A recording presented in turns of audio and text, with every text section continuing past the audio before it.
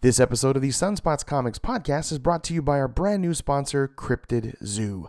Cryptid Zoo is a t-shirt line uniquely infused with augmented reality and inspired by cryptozoology figures like Bigfoot.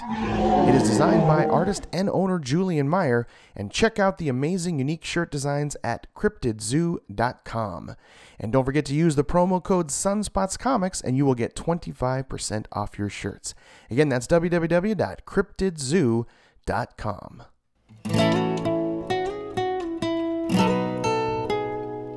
you're looking for a place where your love is shared the same, for the stories where the hero saves the girl somehow, well, look no further, friends, the adventure never ends.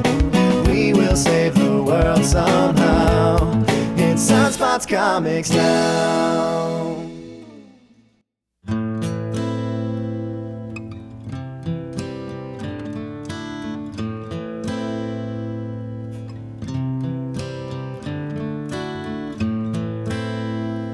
I hurt myself today. Welcome. You're listening to the Sunspots Comics podcast, whatever that is. Cracking myself up. Hello there, you're listening to the Sunspots Comics podcast, issue number 96, covering the comic books that I read that came out on Wednesday, New Comic Book Day, March 1st. And this particular podcast is infused with adamantium, and that stuff's hard to come by. I am your host, that's completely lack of any healing factor whatsoever, Chris Latore. Thank you so much for joining us here on the Sunspots Comics podcast, where I recommend to you an amazing list of comic books to read every single week. That's right, I do all the hard work for you. Maybe you're brand new to comics, and there's so many to pick from, you're not sure, and you just need some help for a guy to just read a bunch and tell you what to get to save you some time and money, etc. Or maybe you've been reading comic books since the day Johnny Cash was born, which was 1847, something like that, and you just want to save some time and money and have somebody tell you what the best stuff is. Well, then the Sunspots Comics podcast is definitely for you. Please subscribe to our podcast and follow us on Instagram, Twitter, and Facebook at Sunspots Comics. And please check us out on youtube.com at youtube.com/Tofilat. And there'll be more stuff arriving there very soon. And I wanted to say thank you, of course, to Nick Papa George for making our Sunspots Comics theme song. Please check him out at facebook.com/NicholasDellMusic. And also to my son, Justin Jables Latore, for doing our blog. Just check his blog out at blog.sunspotscomics.com. And please follow him on Instagram at JustSunspots. How you doing there, Jables? And of course, just a reminder, I'm giving away free comic books, free comic book digital codes on my Instagram at Sunspots Comics. I buy the Marvel comics, I never use the digital codes and download them, so I'm just going to give them away to you for free, like right now. So every now and then on the podcast, I even give away a freebie, and here is one. It's for Black Panther, issue number 4. It's amazing. It's written by Ta-Nehisi Coates, and art is gorgeous, gorgeous, gorgeous, as I'm looking at it here, from Brian Stelfreeze. And please, it's first come, first serve. So grab this code, go to marvel.com/redeem. Whoever's first wins. Here is the code. Here you go. That's F as in Frank, C as in Charlie, M as in Mary, A as in Apple, 1, I as in Indigo, Y as in Yellow, N as in Nancy, F as in Fun, Q as in Queen, 1, and Q as in Queen. That again, speed, here you go. It's coming at you fast. F, C, M, A, 1, I, Y, N, F, Q, 1, Q. So just go to marvel.com/redeem. Go grab yourself a free digital comic. That's Black Panther issue number 4. Just a little thank you from me for listening to the podcast. There you go. There's a freebie. And Instagram, I'll be loading some very soon. So just go over there to at Sunspots Comics on Instagram. I'll be loading those codes up. And again, first come, first serve. Just go and grab them. So come and get it. And let me know if you won. Just hit me up and let me know that you are the lucky recipient of a free comic book. So there you go. There's a little something just for listening. So let's get into the Sunspots Comics podcast, issue number 96, with some stuff floating around in my nerd brain. And it sounds like that. It explodes. The first thing in my brain is the movie Logan, with the starring, of course, the hugely jacked man. It's his final installment of being Mr. Snicked. The Wolverine? Maybe. I mean, who knows? But there, I have a guest on the podcast. He was nice enough to hit me up on Instagram and ask me if he could be on a future podcast discussing Logan, and I said sure, because I'm easy. All you gotta do is ask me, and which I tell him on the podcast here. So we're gonna jump right into it. Please check out. His name is Amos, and he has his own podcast called Just Being Amos, and he's on everything, all the social media, at Just Being Amos, and you can check out his website, justbeingamos.com. I like that it's simple and it's easy, and you can just find him very simply. But he was nice enough to join me and discuss the movie Logan. So here you go. And by the way, again, we'll say it in a few seconds, but spoiler alert, we do spoil the movie, so you may want to see the movie first. It's not heavily spoiled, but it is pretty medium level spoiled. But here you go. Here's my thought and my new friend Amos's thoughts on the movie Logan. Enjoy. All right, everybody, so here we go. This is the movie Logan review. Please be warned, we will probably spoil it a little bit, so be prepared. I know that just for me, my very DNA, I really just don't want to spoil stuff, but you have been warned, it's going to be there. And I have a special guest, a brand new friend with me. His name is Amos. How's it going, Amos? Hey, what's up? Amos, thank you for reaching out to me on Instagram and wanting to be on the pod in this discussion for Logan. I appreciate that, man. Thank you. Hey, no problem, man. You see, I saw the picture on Instagram, like, man, I want to be a part of this discussion. So I sent a message, and here we go. Thanks, man. I'm easy. All you gotta do is ask. That's it. Just approach me. I'm good to go. And I listened to your podcast as well, which I found it on iTunes. I know it's everywhere else too, but Just Being Amos, easy to find. That's your podcast. And I listened to 3 issues so far. Right. And overall, man, the message I got from your podcast and when I was feeling it from the vibe, and which is really just positivity. It's just about you expressing your love of the thing that you spend so much time on, which is comic books. And at its core, man, I thank you and I appreciate that, because that's what this is all about here at Sunspots Comics. Right. Yeah, that's when I started the podcast, and I said, man, I really want to get my point across, or just the things that I really love, like reading comics and watching movies and stuff like that. So I decided to do the podcast, man, and I needed a platform, and this is the platform I wanted, and I'm doing it. And I really appreciate you listening to the 3 episodes, and hopefully I'll do some more, for your listeners and for my listeners, Yeah, I listened to the very last one too, which is what you're like in the 40s, right? Like issue 43, I think, was your latest. Yeah. Uh-huh. Yeah, and man, I like, even when you have guests on that are even maybe a little more negative than you see things like me. You kind of wear those rose-colored glasses because this is what you love, Right. And I love that, man. That to me is at its core why I'm a fan of your show from now on. I'm gonna catch up and listen to every issue because I definitely feel that positivity coming out of you. It's great. Oh, I appreciate it, man. And like I said, it's enough negativity going around as it is and everything. But, people got different opinions and stuff like that. For my goal is, if I have a guest on there, I want to interview that guest and see what they're talking about and everything like that. But I'm always looking things on the bright side. I might not like everything, but, I mean, it is what it is, Yeah. I mean, there's just so much of it, right? I mean, there's just so much content that not everything is going to be for you exactly. So you just move on. That's true. Pick other stuff. That's true. There's just so much to pick from. Like you and I were just talking about your recommendation to me, which was Rough Riders from Aftershock.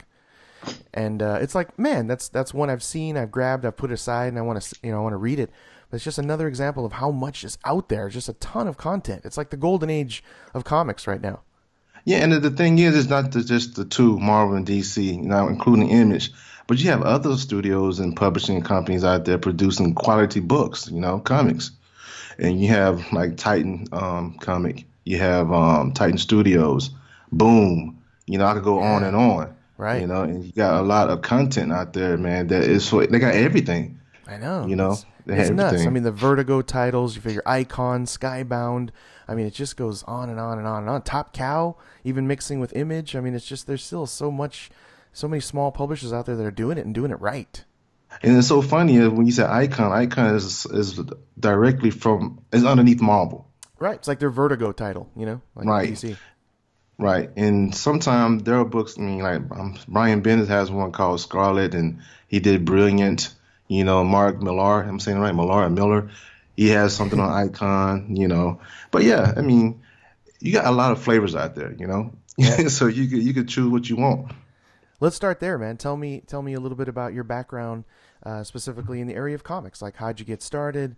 What was the first comic book you read, or when did it hit you that this was something you loved? Like, and what are some of the things you're reading now that you're really enjoying? What's some titles? Give it all to me. Okay, let me see. Let me get back. When I was a wee little boy. No, I'm just sort of joking. It was a Thursday on December 11th. It was 2 p.m. Let's go back. The screen is black. Tell us your comic book origin. Give it to us. Yeah. So, for me, it's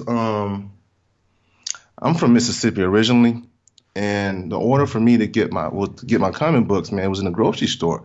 They had you spinning around racks. Spinner racks. Yeah, so I had those, man, and I picked my first one was it wasn't Spider-Man. I think it was the Avenger annual.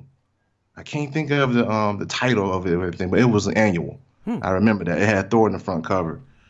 And that was my first comic book, man. And my mom said, "Oh, you don't need to do this and that." And I kept reading them. And you know the story. As I got older, I got the books. I couldn't go to the store and get them all the time. So what I usually did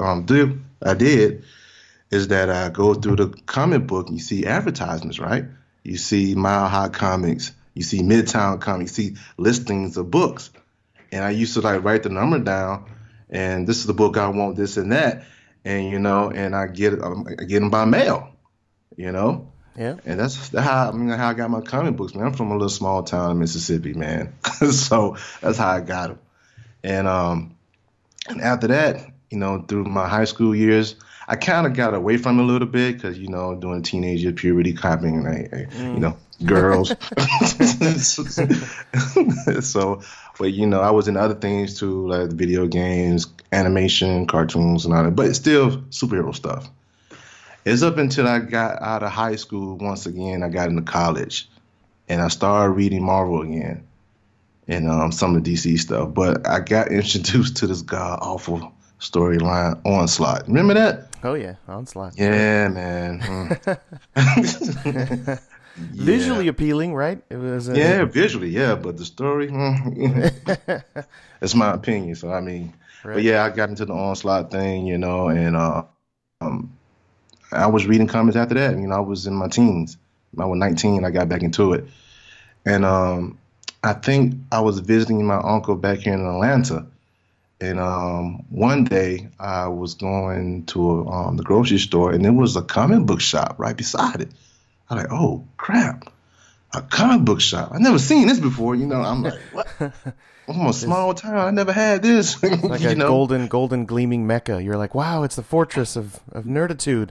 What is this? Yes, sir. I had like an orgasm. A nerdgasm. You know what I'm saying? Like, yep.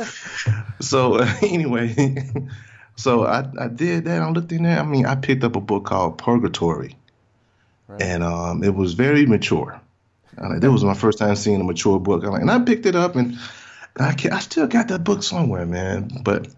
And I fell in love once again, man. And I've been collecting ever since then. And I moved from place to place, but I always kept my comic books, And I would tell you this, and it was the Clone Saga. This one, like Mark Bagley and other writers and artists was doing this Clone Saga thing. Mm-hmm. And that's when I started reading comic books for a minute. Because I'm like, what? Peter Parker is a clone? What? He wasn't a clone? I'm like, I give my friend grief about it sometimes, but he said, man, I was doing the art aim. I said, okay. So the thing is, man, ever since then, and back in 2000, I think when I moved to Atlanta, and a friend of mine said, Amos, you read comic books, right? I said, yeah, I read comics and everything. And you know what? My uncle, he does, he works for Marvel and stuff like that. I said, no, you lying to me. I said, you shitting me. That's what I said. I was like, no, I'm serious. So I went to one of her family functions, right? And I was meeting this guy, and this is a short white guy. Like, hey, my name is Mark Bagley. I said, what? Mark Bagley? I said, man, when that happened to me, I was like, oh. And I couldn't believe your stuff. I read everything. Yeah, I was like, what? And this is when I got back into comics. Oh, back he was doing Smart's fault. Yeah. Yeah, he I always tell him that. But he gave me the Ultimate Spider-Man volume 1. And this is when I started back reading comics again. I fell in love with the comic books, everything, and I started getting issues after issues. I was getting like 20, 30 books a week, and I never stopped collecting them, man. It's to the point now that I think I need to find more space. Yeah. More Buy a bigger house or get a storage facility. I know what you mean. Yes, sir. I really do, man. And I never stopped collecting them, man. But like I said, man, I collect everything. Not everything, but I collect the things that I really, really think would be very interesting to read, that I might like. Like I said, I pick up stuff from Image, Marvel, DC, Boom, all other stuff, you know what I'm saying? You and I have very similar tastes, which is we like all tastes. Yeah, like yeah. We don't have any problem with reading the big two, but we're all over the place, right? But the thing is this, man, is that Chris, it's like it's storytelling. Right. It's storytelling, man. It's storytelling. It's visually, but at the same time, storytelling. And if I pick up a book that's very appealing to me, that I think is going somewhere, I keep it. Yeah. But if it's a book like, man, well, where are we going with this? I'm like, do I really want to continue buying this? It's stuff like that decides if I want to keep reading the book or not. It's all about the storytelling and where it's going. Yeah, storytelling is comic books. It's an art form. It's subjective, so it's whatever just happens to speak to that inner, your innards. That's true. Well, no matter what it is, like I picked up a book recently that I was really surprised that I enjoy it, but it was like it's called Tales from the Con, and it was it's just little comic strips done to kind of make fun of the whole comic book convention world. And I wanted to get that, man. I didn't pick it up. Grab it, man. I chuckled like at least 15, 20 times. It's like 120 pages, and I read it in like 40 minutes. And it's just kind of Peanuts style, Calvin and Hobbes, if you will, warm-hearted also, but really kind of a true glimpse into the world of the comic book convention and what it's all about. And that's something I maybe would have just glanced over and not even thought about, but I give things a try, and next thing you know, man, I was hooked, and I consumed it all in a very short period of time. Yeah, that's the same way I am. I'm the exact same, man. I mean, if it's a good read, man, I'm gonna continue picking that book up. And it's the art plays a big part of it also. Yeah. And when you actually sit through a book that's the art style is not that good, and I understand people are trying to get their feet in the business and doing like that, but at the same time, the art got to complement the words. Yep. So that's why I take it. Yeah, it's doubly hard to really get a good comic book when you think about it, right? It has to not only be a story that's enthralling and that appeals you mentally, but it has to just appeal to your eye. And right. And that's just art. That's just hard. That's why I'm always, for the rest of my life, be reading comic books, because it really is kind of two separate parts of your brain that have to come together for something to be really good in a comic book form, right? Yeah, that's true, man. My girlfriend, she went to a convention with me when we first started dating, and she picked up a book, a graphic novel about Shakespeare and something. It's about Shakespeare. I can't think of it because she's a literature teacher, right? And I said, cool, she might like this. And she picked them up. She said, I can't read it like that. I said, why not? I'm like, because I'm used to reading novels and books, and you're right, the brain and the eyes, man. You read flipping page from page, and you got letter here, words here, picture here. Yeah, not for everyone, man.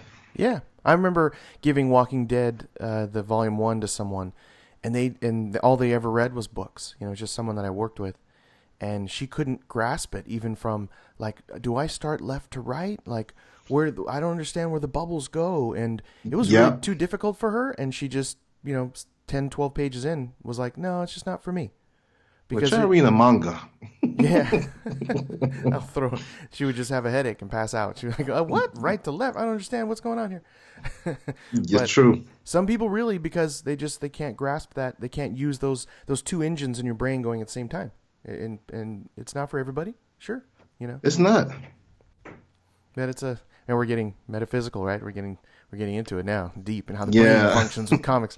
But thank you for your backstory, man. I appreciate that because I've met you. I have not met you personally, and I wanted to get to know you a little bit and understand kind of where you're coming from. And thank you, man. That's cool that you're friends with Mark Bagley too. I mean, he's someone that I consider. I highly hold him in high regard because he really just has a grasp on my childhood because that's a lot of where I started. For me, it was like Spawn. That was one of the earlies, and Swamp Thing. And I was reading just a ton of everything Mark Bagley did. That was kind of where I started. So he'll always have a sweet spot in my heart. Mark Bagley will. Shout out to Mark. There you go.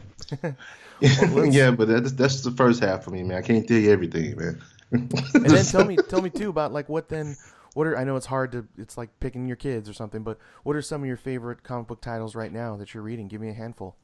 Right now, like I said, Rough Riders is good. I've been reading that. Revival, and I've been reading Revival, man. And 47 is the last book of that series, ending it. Yeah, yep. It's Revival. I've been enjoying The Amazing Spider-Man. I'm sorry, I'm a Spider-Man. I'm Peter Parker. Yeah. Amazing Spider-Man, and something else that's got me. Can't wait for the next issue. I can't think of it. So much I read, man. It's the time, right? How about Invincible? You reading Invincible? They're ending that forever too. I know they're ending that. Oh, Batman. Yeah, Batman's so good. Batman and Detective Comics. I like those two so far. I just like what DC has done lately with the Rebirth. Yes. And it's back to basics, man. It's the legacy stuff, man. And it's like we said earlier before we got on the podcast, man. It's nothing political. No, swapping around. It's just it's basic storytelling of your core characters. Yep. Keeping it simple. Keeping it simple. Yep. Core characters. You got your sidekicks still. You got those guys, but at the same time, it's nothing. It's enjoyable. It totally is.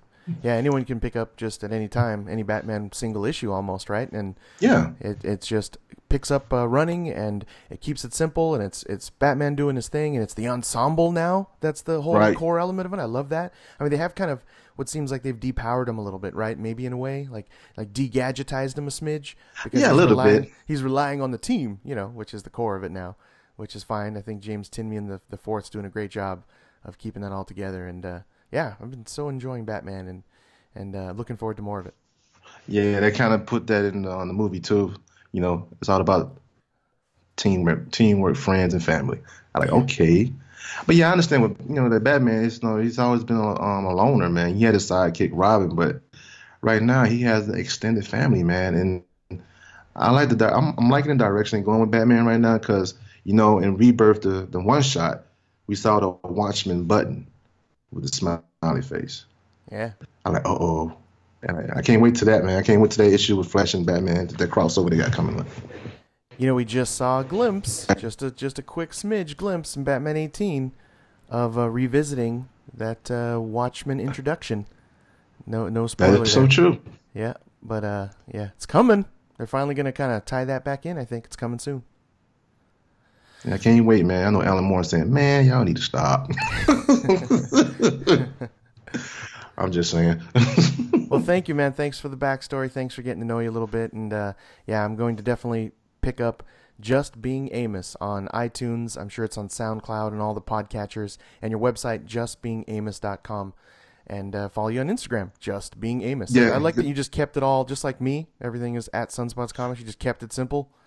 And yes, you can catch me on Twitter, Instagram, Facebook page, and like I said, you're right. My website, man. I'm still working on it, but still check it out because I do a lot of blogging on there also.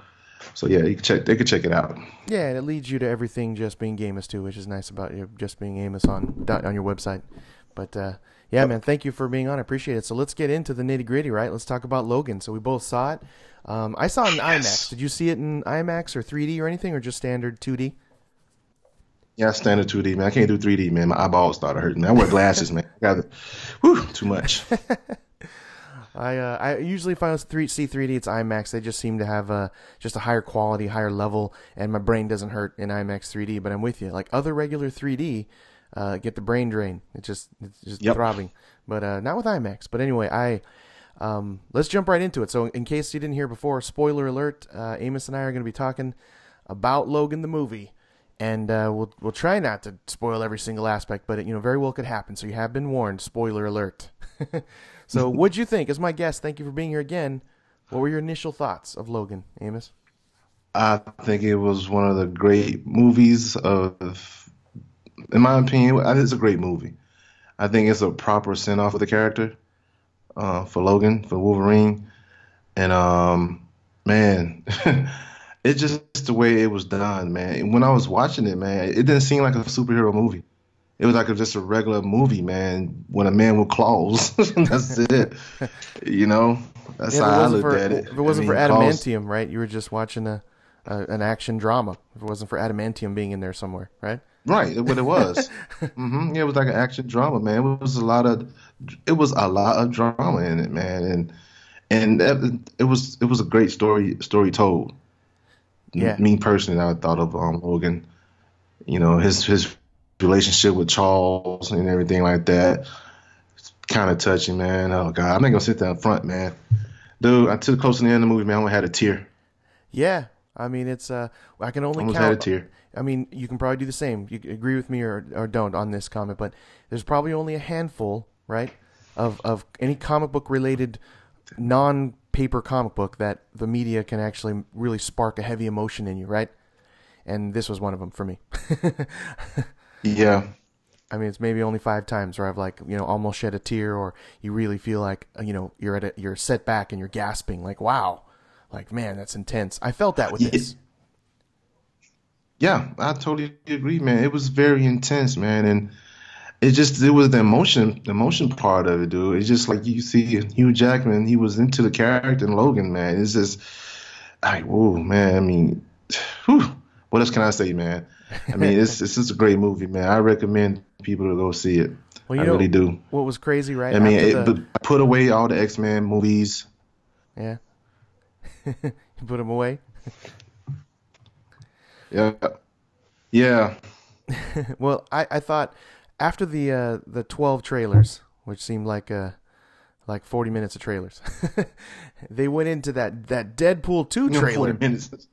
It seemed like forever in the theater. Yeah, man. When it comes to IMAX trailers, there was so many, but they went into that Deadpool 2 trailer, and that was hilarious. It's like I actually thought it was the movie at first, which most people did, because the trailers were over, the feature started, and it was a trailer kind of melded into the movie. That's the first time I think I've ever seen that, ever.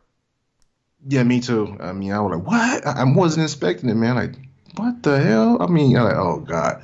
They said it was not going to be a Deadpool in the Logan movie, but I'm like, oh, my God. They lied. Right. I'm like, okay. But that's the first ever, right? Because they melded a trailer into the movie. So you wonder, like, on the Blu-ray, is that just going to be melded in, or is it going to be separate? But I think it's melded in. Like, that's the way they went with it, which is definitely something new and a bit risky, but they went for it, Yeah. I think on the Blu-ray, 20th century. Wouldn't it be great if they have multiple takes of Ryan Reynolds in that scene? Like, wouldn't that be the best? Oh, that'd be so hilarious, man. That's so hilarious. I'm praying for that. Like, please give us a gag reel of 30 minutes of that, of just him speaking off the cuff and just whatever floats out of that strange brain of his. And I just want to see multiple takes of that trailer. Man, I'm just amped up for that movie too, man. But yeah, it was amazing to see that, like, into the movie. I thought, man, this is gonna be in the movie, but then it was just a trailer. I'm like, wow, it's awesome. When they showed his feet, right? You're like, oh, this is Logan. We're starting, right? And you're like, oh no, wait! He takes the hood off. It's Deadpool. What the hell's going on? Then they started playing My Angel. Yeah, of course, the music. Did you see that they cut Stan Lee out and then online he's back in? I didn't see that. Go in, man. They cut Stan Lee out of it. He like steps out of the phone booth, and then Stan Lee's right there, and he says, he's like, "What a great outfit!" And he's like, "Zip it, Stan Lee!" And that's it. Oh man, she left that. What? I know. Why'd they take it out? It was great. Well, Stan Lee went on Twitter and thanked Ryan Reynolds personally for putting it back into the trailer online. Wow. Yeah, that's very classy, man. That's very classy on Ryan Reynolds. I mean, I even another level of respect for that man. So, which I do truly too. believe he is Deadpool. I mean, there's no doubt about it. He actually is Deadpool. He could play 10 more movies of Deadpool, man. You know, he's young too, so Yeah, we're in for a decade of Deadpool. I hope so. They quote me on that. Decade of Deadpool. And that giant grid of text scrolling past at 100 miles an hour. Like, what was all that? I know it's probably online. They'll break it down, right? But I got to know what all that is. Yeah, it was kind of that trailer was pretty cool because I was looking in the background, man. They had like the Firefly poster up there, like what Firefly? Oh, yeah. They're sending messages or something. I mean, Firefly? Oh, no. We'll see. There's like 50 Easter eggs in it. I like there's writing on the phone booth. I think it says like Scott Summers or something. It references someone's name in the X-Men.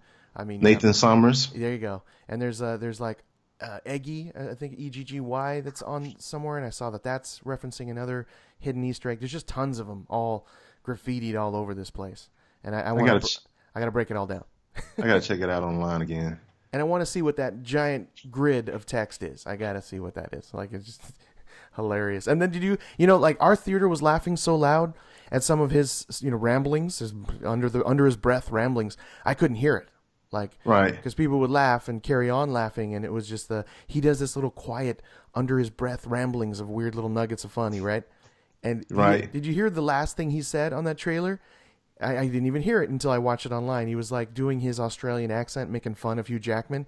And Logan, he says, have a happy hug a koala day. That was his last line. I didn't hear it till I played it online. I was like, happy hug a koala day.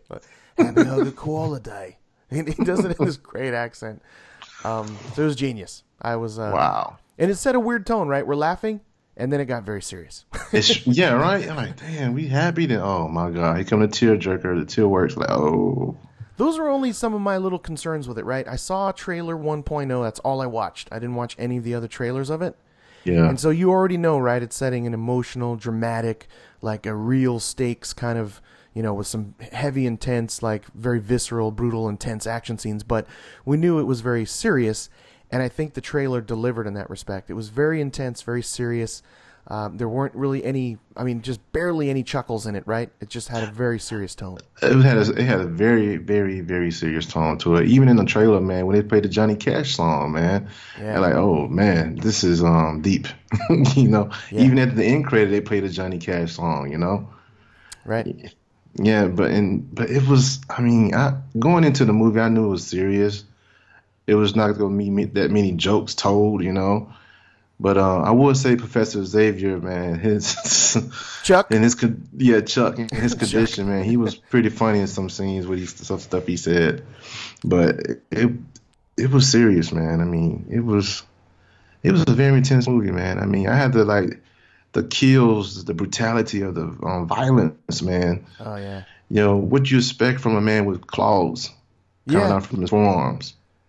I mean, think of how they pulled off the violence of Wolverine in other movies, right? You never see blood. Yeah. There's no blood on his claws. It's just they just do this weird, strange turn of angles and lack of blood thing where you don't even really know. You just can't quite see the violence, and you saw the violence here, man. It was wow. Yeah, but I mean, that all in all, it was a great movie, and like I said, I was telling a friend on his Facebook page that it'll be one of my top 5 movies, regardless if a comic book movie or just a movie. I mean, it's in one of my top 5 movies. Well, I say top 10, not 5, 10. I got too many other movies I like, but top 10. It's hard to make the list move, isn't it? Yes, it is, man. There's so much good stuff. I was a little shocked by the F-bombs in the movie. Like, you expect it, right, from Wolverine. It makes sense. Like, I mean, even when he has that little teeny cameo appearance in First Class when Professor Xavier, he's all just off, right? You kind of, all right, that makes sense. Doesn't shock you. You're like, he's the guy with claws. He stabs people. Makes sense. But when Chuck was dropping the F-bombs, I was like, man, and he was just like rolling with them too. It was still a little shocking to me. I mean, I know it's a weird thing, and that's how people talk and whatnot, but to see him dropping F-bombs like crazy and in kind of a Alzheimer's haze, we don't really, he's senile-esque with his strange powers causing it and the drugs he's on. But I still was like a little like, wow, like he's just F-bombing like crazy. Yeah, I'm kind of throwing back myself. But, like you said earlier with Alzheimer's and he losing his powers going out of control. Yeah, it make you kind of like that. I Yeah, mean, it makes it sort of make sense that it's not just gratuitous. It seems appropriate yeah, I totally agree.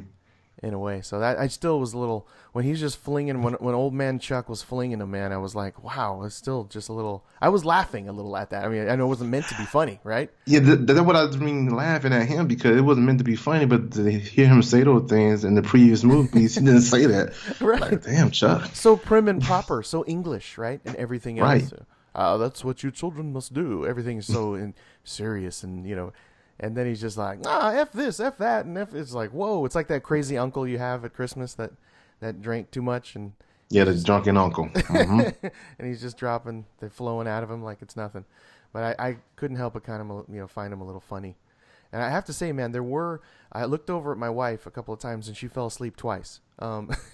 What? In defense of her, she is a nurse and so she works some crazy hours sometimes. But there were a couple of scenes where we're just kind of looking at Hugh Jackman, a hugely jacked man, just kind of sleeping. Right. Right? And he wakes up and then he sleeps some more, and then he wakes up and he sleeps a little bit more. And then he wakes up and he sleeps a little bit more. And I knew it. I just looked at my wife and I peeked over and I was like, oh, she closed her eyes. I mean, I don't blame her because you're looking at someone sleeping, Right. And there was all this intense action and you're at level 10 action and it slowed down to like 0.3, Yeah, that was the thing about it. The tone, the tempo. You had action, then you got nothing going on, then action, then nothing going on, then action.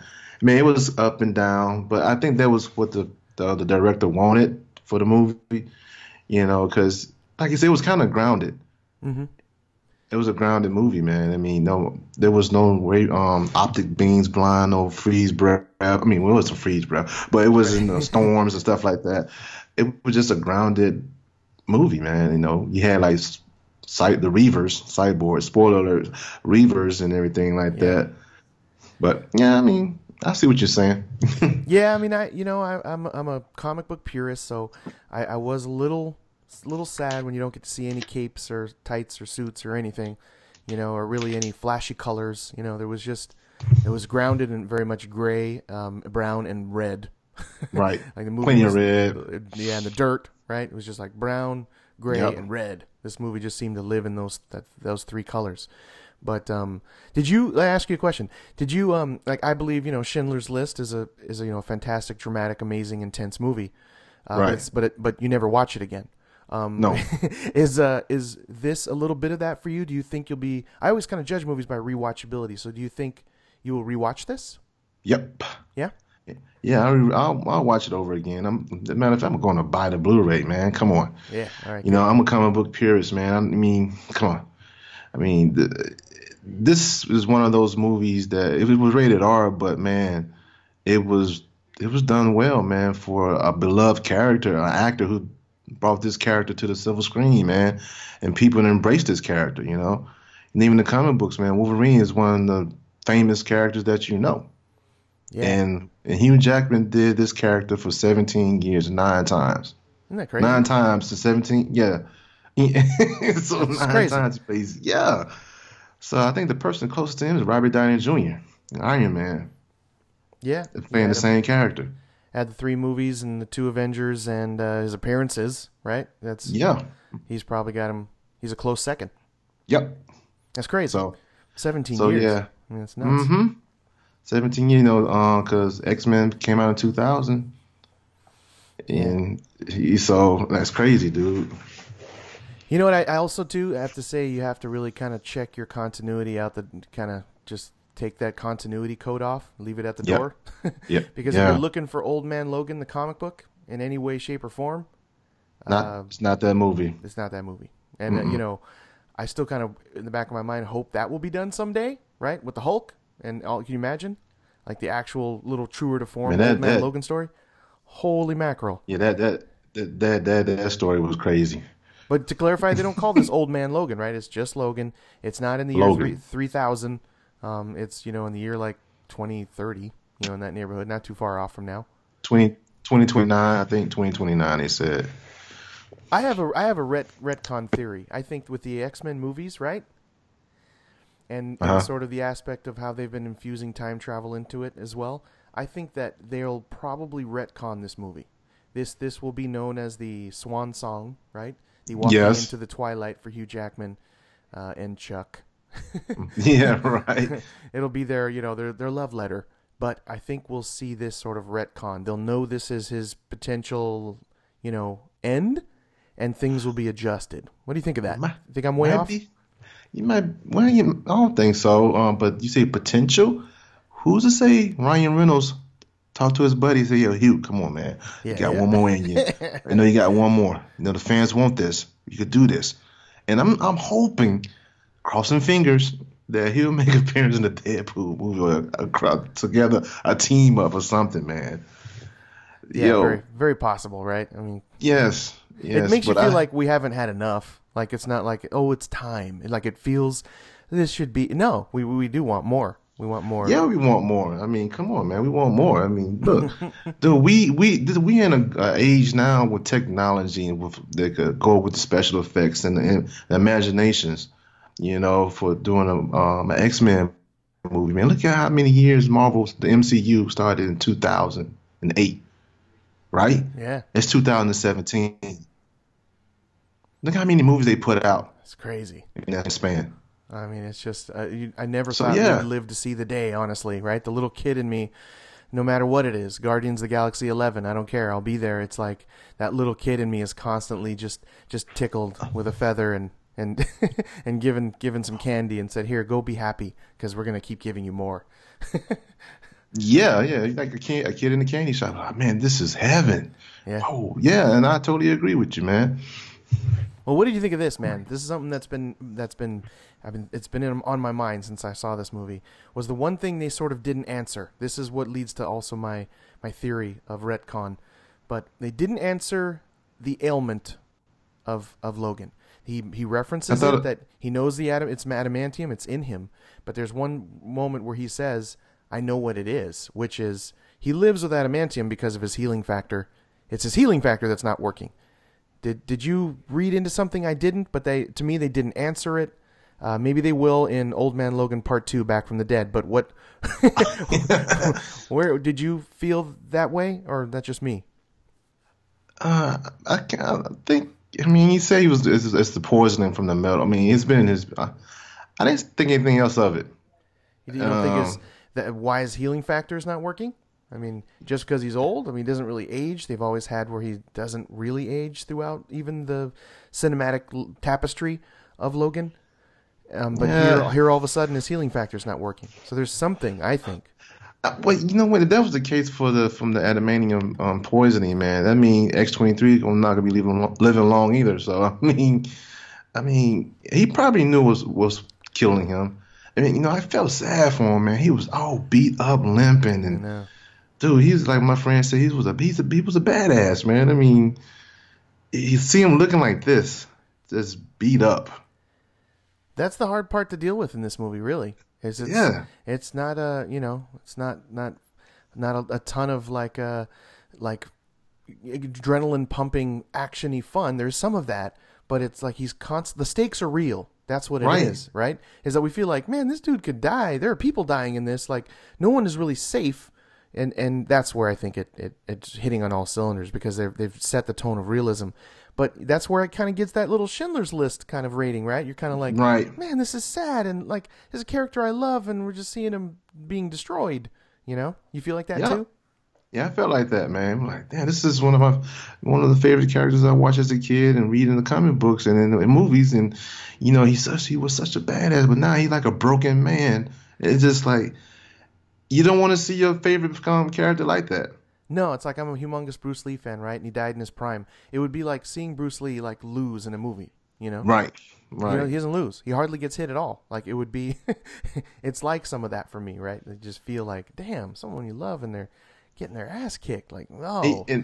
And that's the part I'm talking about, the emotion part of the character. Because for me, like I read the comics, and I mean I like the Hugh Jackman portrayal of Wolverine, but dude, it's just the character, man. He was just beat up, man. Like, what's life? What's life anymore? He had the bullet. He said he's gonna get the bullet and kill himself. with the Andamanium, man. He said this was for him. He thought of killing himself with that. Like, Yeah, that was okay, sad too. That was sad, right? yeah, Just that yeah, that constant way out of it all that he kept with him was that was an emotionally telling sad moment when you saw that, right? yeah. And he's one of the characters in the X-Men that was always he had your back. You know, he was always helping friends out, and he was I would say the rock of the team. You know, he was solid. You know, but seeing him down like this and just like beat up and ooh, man, I mean, it was kind of messed up, man. I was just like, damn. You feel for him. Yeah. That's why deep inside my mind, I think here's what'll potentially happen, right? The X-Men will have Wolverine in it, and he'll be given something, or a spell will be put on him, or something, and we as fans will know that is what leads to his demise, and that will somehow be removed from him. Right. Because they're going to come up with some young actor, Tom Hardy or somebody, right? Yeah. Eventually. So they got to keep the franchise going. They got to keep the franchise going, yeah. Mark my words, I've said it right here. I think that's what's going to happen. Yeah, I mean, then again, Laura, X-23, she might take the mantle, you know. They got to go years ahead. Yeah. You know. Yeah, speaking of, I'm going to ask a question to you. What did you think about the little girl, the actress that played X-23? One thing that I constantly looked at was that frown between her eyebrows. Right. Right? And the girl is 10. Yeah. I thought 11, I think 11. I thought, man, she's got like a little bit of an old soul. It was just that she had that furrowed brow constantly. Right. Like she'd been through some pain. And if Yeah. she wasn't in her real life, then she pulled it off like I've never seen a 10-year-old do. That's some acting, isn't it? Yeah, if that was just acting. So you could see that on her face. If they CG'd in there, man, I'm gonna be disappointed. They find out later it's green screen and they just splice that in with Photoshop. I'll be but I thought she was surprisingly amazing, and when she just sort of chose not to speak not for the majority of it, and then boom, she went Ricky Ricardo on him. I thought, Right.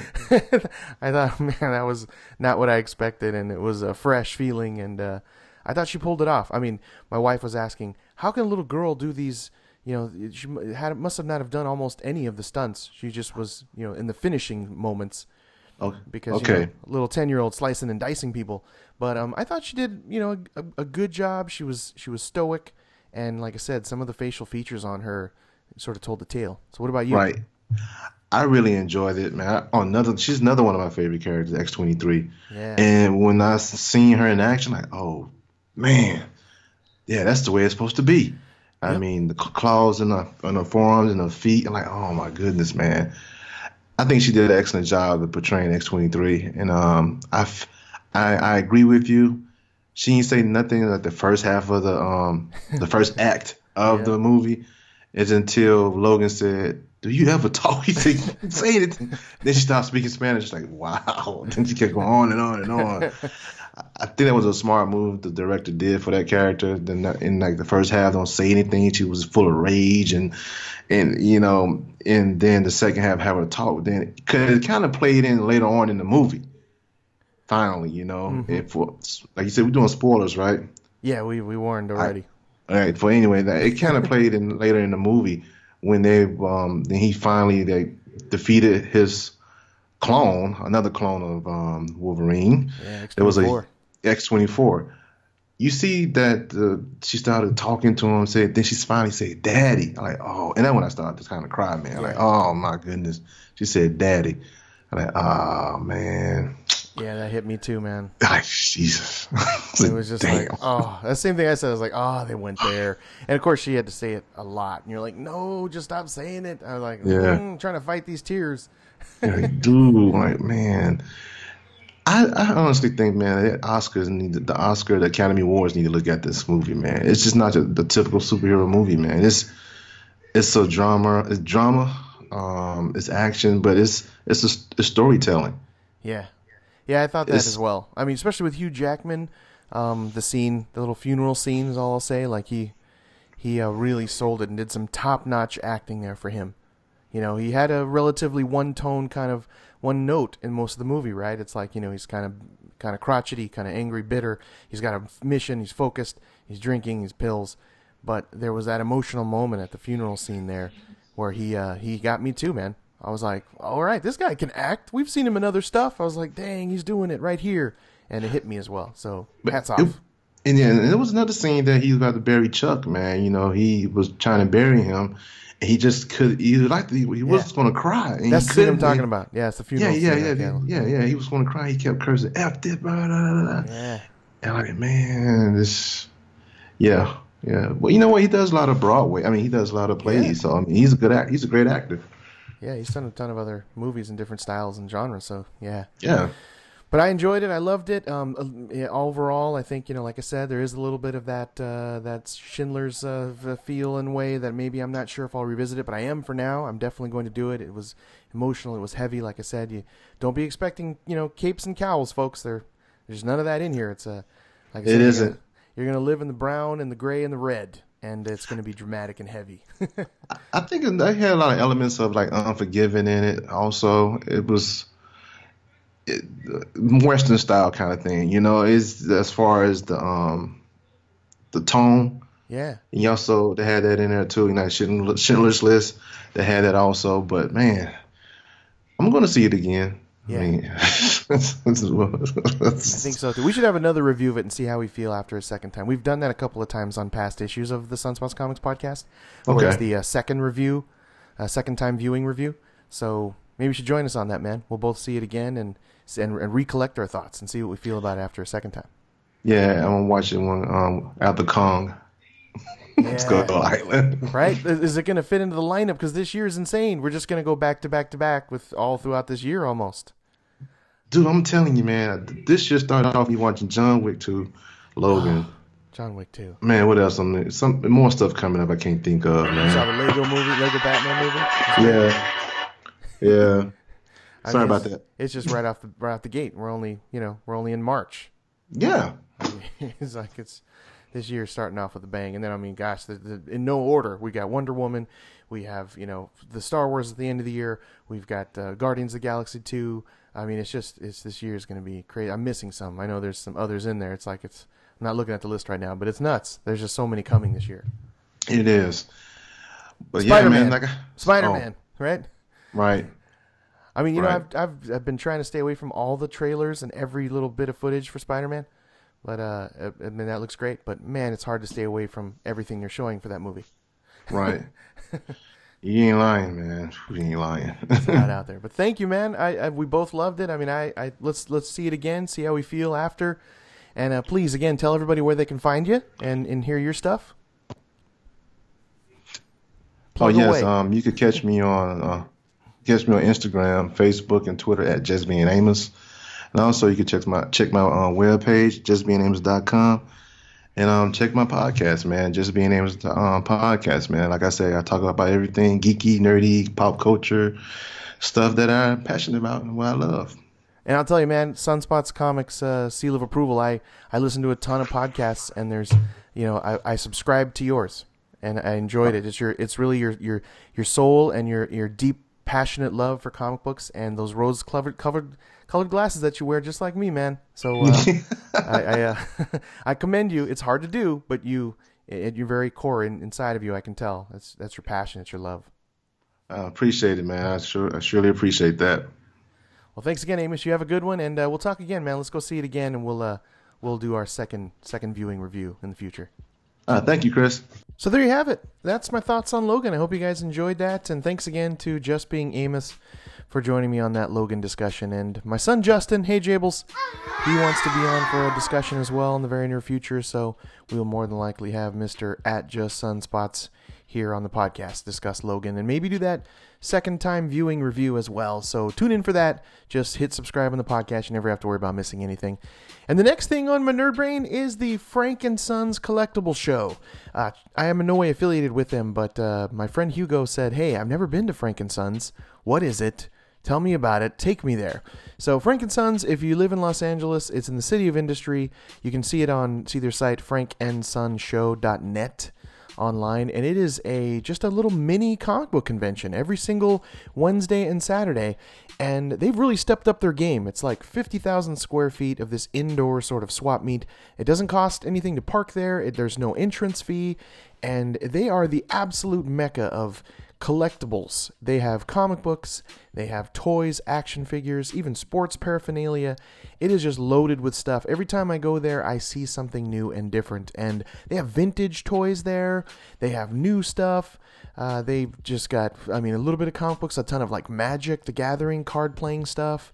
It's just a mix mashed of so many different things that I could do a whole podcast on alone. But I really had a ton of fun there. I bought another one of those Star Wars Elite diecast series that I'm loving right now. I bought the Flame Trooper, from the First Order Flame Trooper. I love it. It's gorgeous looking, and I just can't recommend it enough. If you live in Los Angeles, if you live anywhere in a 2-3 hour radius from the City of Industry, go and drive out there on a Wednesday night. It's open like 3 to 9 or a Saturday 9 to 5. It's completely worth it. Movie memorabilia, board games, G.I. Joe toys, action figures, Barbies, Disney pins. It just goes on and on and on and on. There's so much stuff. There's something for everyone. So definitely go and check out Frank and Sons. And again, it's frankandsonshow.net. I just had so much fun. I had to give them props. I actually this weekend I put some pictures of some things that I saw and did and bought on my Instagram. So just check it out at Sunspots Comics. So Frank and Sons, so much fun. And the last thing on my nerd brain is that I'm writing a comic book called Zombie Destroyers. And I'm writing it, I'm doing the coloring, the lettering, and my good friend Jordan Hudson is doing his amazing art for it. And you can follow him on Instagram at Jordan_Hudson_art. His art is beautiful. Thank you so much for that. And also check out zombiedestroyers.com. I grabbed the website and I posted about 4 pages of some sample stuff from Jordan on zombiedestroyers.com. And just a quick update on my comic book. I am hoping to release it sometime maybe by summer. That's looking like how we're the time frame, if everything goes, if all the stars align. But right now, Jordan is working on penciling and inks for page 19 and 20, and issue number 1 looks like it's going to be 30 pages. So I'm super excited to get it out there. It's called Zombie Destroyers. It's going to be self-published by me under the Sunspots Comics Publishing Company, and I'll be putting it out here very soon this year. I'm so super humbled and excited that I'm actually in the comic book biz, sort of. I'm doing it my way, and I can't wait to show it to you. And next up, I just wanted to say hello to everyone that has agreed to do interviews in our segment called Spotlighting. I haven't forgot about you. You're all lined up. Thank you. And this is where basically I like to interview people that are struggling and trying to make it in the comic book business. If you listened or see on the feed there on Podcast 94, I just interviewed writer Marcus Inasso and Jason Muir of the Action Lab Danger Zone comic book called Voracious Feeding Time. I'm super proud of it. It was super fun. Go check that out. Issue 94. It was a great interview about some up-and-comers in the comic book biz. Let me tell you, it was super fun, and I'm very proud of it. And next up is probably going to be the next weekend possibly is writer, creator, novelist Howard Shapiro. He's brought 2 of the things I love together with hockey and comic books, and he'll be on a podcast very soon. You can follow him at Hockey Player on everything. And his actual comic books, hockey comic books, are on Amazon.com. Just search his 2 titles, Hockey Saint and Hockey Karma. He really brings the 2 worlds together in a great way, in a heartwarming way. So please check out his stuff. That's Howard Shapiro. And also, if you yourself or you know someone that's an independent comic book creator, we here at Sunspots Comics want to really shine some love and support your way to all those struggling creators that are trying to make it in the comic book business, like myself. And just hit me up, send me a review copy of your work or something that you've done on the Instagram, of course, or all the social media at Sunspots Comics. And my email address is chris@sunspotscomics.com. Just hit me up. It's tough out there to get your work seen and heard and shown to the world, so I'm here to help. Just hit me up, and like I said, I'm easy. Just ask me, and I'll do what I can to support you and help you. So now on to my favorite part of the Sunspots Comics podcast, which is my comic book reviews and recommendations, where I pick my favorite comic books for New Comic Book Day, March 1st. And let me tell you, it was a spoiler alert, of course, spoiler warning. You don't really have to worry very much. I usually stay away from the last couple of pages, and I definitely don't cover every single interesting point of a comic. I'm ultimately trying to talk you into buying it, so I don't really want to spoil it completely. So you have been warned, though, just in case. Spoiler alert. And man, this week was just that awesome week of just a blend, a mixture of sort of all kinds of things in the world of comics. And it was just a lovely week. I can't recommend it enough. And if you want to see everything that I'm reading, just kind of a quick little summary of my favorite picks of the week, say all the way back to May of 2015, or you want to see all 148 titles that I'm currently reading, just go to sunspotscomics.com. I mean, I just recently compacted, updated, simplified the site, so I'm super proud of it. So just go ahead and put your eyeballs on it, and you can even click at the very top where it says Top Comic Books of the Week, and you can see all my past top picks. It's all there for you. If you ever really want to know, gosh, what should I read in comics? Listen to this podcast and just go check out sunspotscomics.com. And this week, every single week, I pick an art winner and a cover artist winner, and it's one and the same person. It is David Finch for Batman issue 18. His cover is glorious. You have this giant-sized, larger-than-life, beautifully, just painstakingly attention to detail, so many lines of Bane. The rise of Bane is here, and Bane has arrived. And Finch just has every muscle detailed. It's just dark and ominous. The color palette's beautiful, and it's blacks and grays and whites and blues. It's just so appealing to the eye. It's so poster-like. It's just iconic. And it's Bane in that back into his sort of original form of just being this very menacing, very powerful, very manipulating, very also intelligent major villain, major player here in the Batman world. And he is back. And David Finch lovingly just blasts you with this gorgeous just mural of Bane and everyone falling upon his feet. It's beautiful. And the interior art is gorgeous. I really love that he really did almost, it had to be 5 large single splash pages. And if not, it was like 80% of a splash and 20% of a follow-up panel below it. He really made Bane larger than life. It's just kind of a splash, like a flashback. We don't see it a ton, where really you see giant lettering and giant, almost full-page splashes just riddled throughout this comic. And he does a great job with the shadowing and the look of Batman and action, the way that Bane and Batman are fighting. It's just beautiful. Such great attention to detail. In my opinion, David Finch has been getting better, and he's a veteran in the business. He's been doing it for a long time, but he seems just very inspired and very passionate to do Batman right now. And I'd love to talk to him, David Finch, or if someone knows him, tell him. I would love to interview him because he seems inspired. It seems like it's some of his best work, and that's David Finch. Definitely artist and cover winner easily. As I lined up all 20 comics side by side, he beat them all. Simply David Finch, my favorite artist this week. So check it out in Batman issue number 18. And he's been doing it for about 8 to 10 issues, I think. And the breakdown. This week's breakdown, I bought 20 comics, read them all, and 10 of them made it to the Great Ones recommendation list. And that's that 50%. I love to live right there, or at least 50%. I don't try to make them 50%. I let the comic speak on its own. It has to be amazing, and it has to flow really quickly, and it has to make sense. It has to be, again, where art and reading come together and clash, and it's beautiful, and it's just all about what comics is really about. And I love that. It was 50% this week. So 20 on the list, 10 made it to the greats. And new number ones, I was surprised. Another big week of new number ones. There were 7 of the 20 that were brand new number ones, and 5 of them made it to the Great Ones pick list, which is another big week of number ones being super good. And that means good things for you, because you can go grab the number ones and start there and jump on and just enjoy the ride from the very beginning. You can say, I was there from the beginning. And it's kind of nice to say that. And the 5 that I'm about to discuss and break down here on the countdown are super good. So they've all been added to my pull list. I definitely recommend you grab them, but I'll be discussing that here in a second. So let's get into it. Here are the top comic book recommendations. This is the Great Ones list, folks, for New Comic Book Day, March 1st. I consider these comics to be the greatest of the great ones. And I only discuss the great ones here on the Sunspots Comics recommendation list. So here we go. Coming in at number 10 is from Image Comics. It's the Complete Tales from the Con. So this is a little definitely off the beaten path. I'm glad I stumbled across this. This is written by Brad Guigar. So sorry, Brad, if I get it wrong. Chris Giarusso, and Scoot McMahon. So these 3 dudes put together a hilarious collection of comic strip style graphic novel, trade paperback, a collection of all of their, I guess they had it online for a while or did it on the internet first. I'd love to break it down a little further. I know very little, but They collected it together in this beautiful collection. It's about 116 pages, and I read it in about 45 minutes. And it's just it's a definite reread. It put a smile on my face, and ultimately it's about and making fun of the world of comic book conventions. It even kind of inspired me to watch the show The Con, starring Alan Tudyk on the Con Network, which I'm still considering subscribing to because you have to pay $4.95 a month for it. But this did such a good job that it's inspired me to kind of see more stuff on the world of comic book conventions, which I'm already in there, but it made me want more of it.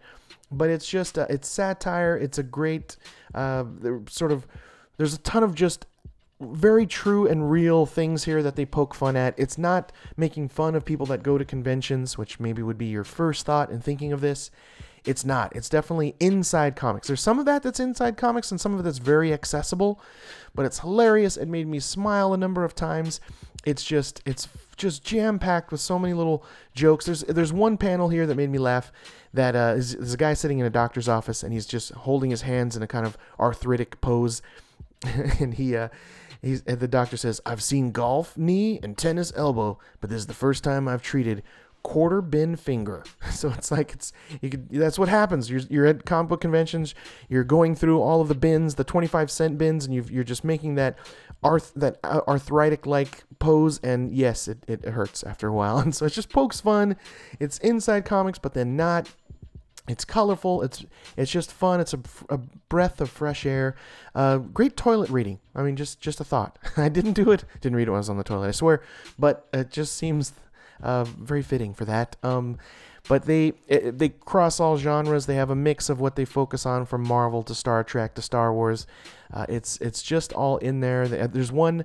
I'm not even looking at it right now, but it's I just remember it. It'll stay in my mind for a while. It's a bunch of Ben Grimm as the Thing, and a bunch of things sitting around, like Thing's grandfather and Thing's grandmother, and it says at the bottom just Thingsgiving.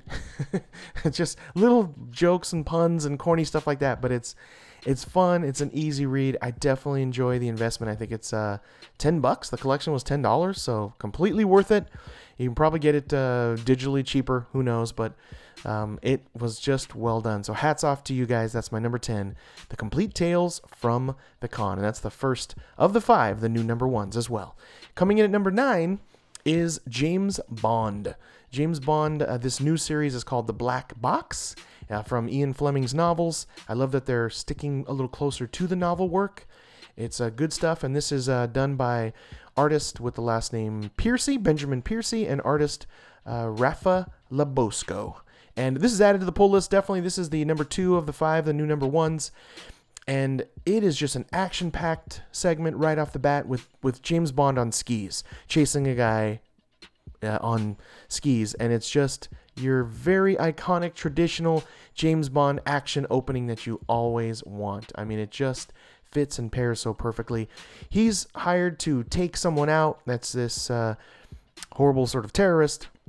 And someone jumps in and beats him to it and then takes off, and James Bond is doing his James Bond thing. He's on the hunt for this person going down the slopes. And it reminds me of 4 or 5 James Bond movies. I don't want to break them down, but it's definitely very iconic. And he's got this great goggle with these awesome sort of heads-up display in it, very Iron Man-like heads-up display in his ski goggles. And some great shadow work here by the artist. I just love his stuff. I'm going to check out more of his work again. Artist, which I'm a fan now, Rafa Labosco. But man, it's just action-packed. It's interesting. There is a sort of a cyber hacker terrorist that he's hot on the trail of. And this other person that jumped in and took care of his hit as a sort of side thing going on. So I'm intrigued. It's just a lot of setup, but it's a couple of fun action sequences. Of course, he's talking to Q and M, which I love the sequence there. They're in like a moving truck, like very Knight Rider-esque, where it's a semi that has his Aston Martin there and all of his cool fun gadgets.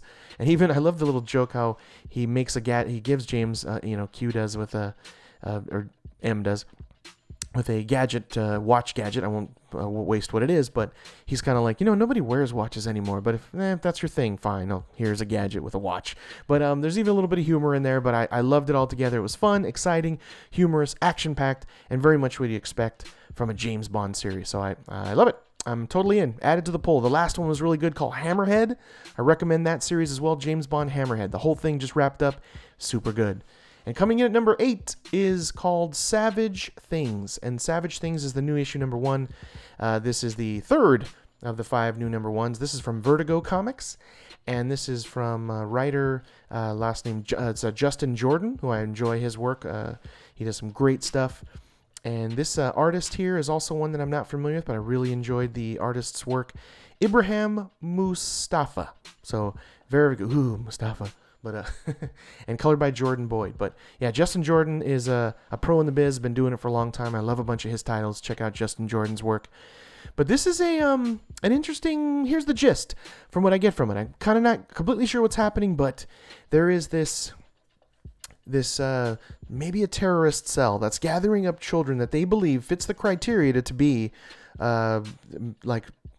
serial killers. Murderers of some sort. They believe that these children that they've gathered and kidnapped and stolen from all over the world will eventually, they have the criteria to become murderers, mass murderers. So they're recruiting them for this government terrorist cell, assassination cell. Not sure good or bad yet, but this sort of focuses around this young man that was doing something to a small animal, possibly, or just blowing stuff up.